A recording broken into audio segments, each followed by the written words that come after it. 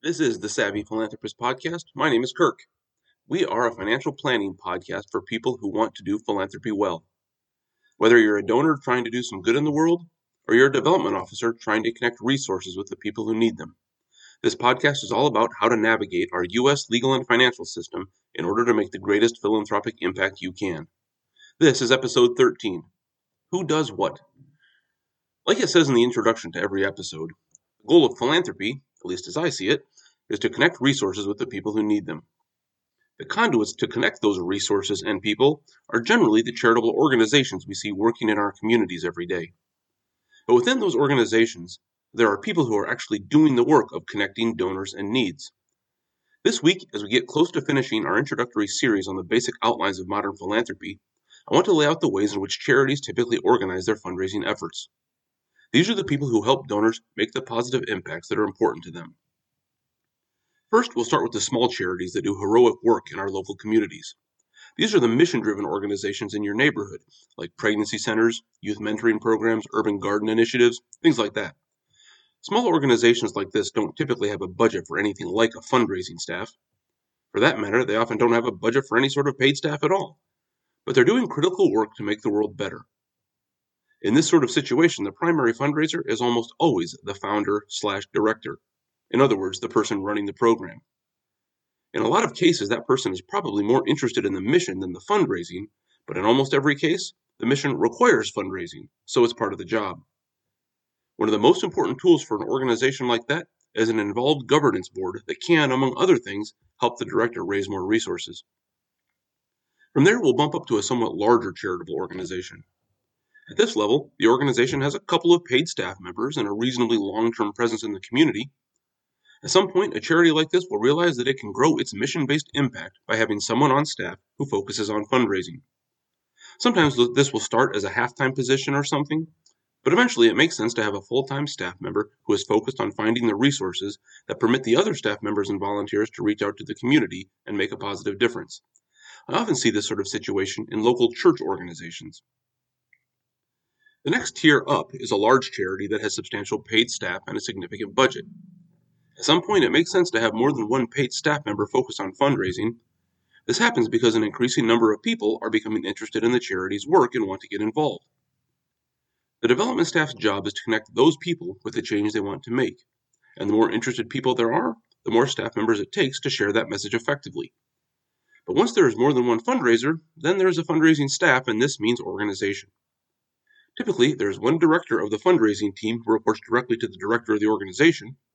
The various members of the fundraising team, usually just a handful of people at this point, maybe 3 or 4, often focus on different parts of the charity's mission in order to be well educated about specific aspects of the organization's work.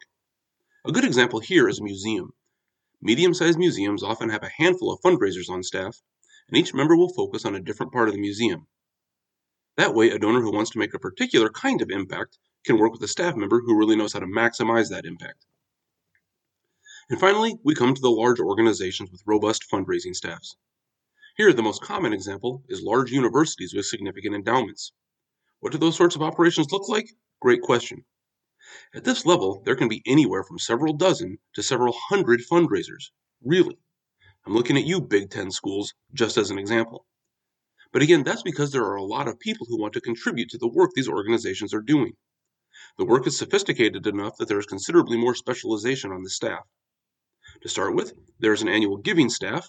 These are the folks that reach out to interested alumni and friends for simple gifts to provide immediate support for the people the organization serves.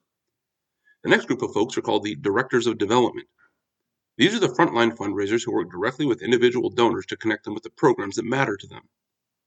Supporting those development directors, there are a couple of other positions with particular roles. One is often referred to as a Director of Corporate and Foundation Relations. This is a person who works with philanthropic foundations around the country to see where the priorities of those foundations intersect with the work of the university or organization. Another supporting role is known as a Director of Planned Giving. This is actually what I do in my analog job. The goal of this position is to provide technical expertise around legal and financial issues to help donors make the greatest impact they can. Sound familiar? That's exactly what I'm trying to do with this podcast. But anyway, beyond the fundraising staff, there are also additional staff members who manage the organization's finances. To be specific, managing a large endowment fund takes some expertise and attention, so there are a few staff members focused on that too. So in a nutshell, those are the folks who do the work of connecting charitably minded people with the people and programs who need some help. Sometimes people get a little uncomfortable talking about fundraising and the people who make a career of doing that, but if we bear in mind that this is simply the act of connecting resources with the people who need them, we can recognize fundraising as one of the critical elements of making the world a better place. If you're enjoying this podcast, be sure to click subscribe so you don't miss any episodes. If you know other people who might find this podcast worthwhile, please share it on your social media platform of choice. And if you're feeling particularly generous, a rating or review for the show on whatever podcast service you use would really help to get the word out about the show. You can find The Savvy Philanthropist on the internet at thesavvyphilanthropist.net. By the way, did you hear that? That's the new URL for the show. I finally got those website issues straightened out, so be sure to check that out.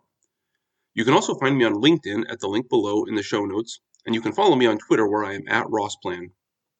Lastly, if you have any ideas, suggestions, or helpful insights, feel free to email me at thesavvyphilanthropist@gmail.com. That's it for episode 13. Thanks for listening. Next week, we're going to have something a little different. We're going to have our first interview episode. There are some really great charitable resources out there these days, and when I find one that I think is particularly great, I plan to share it with you, so definitely keep an eye out for that. Until then, remember, do well, then do good, but always be savvy.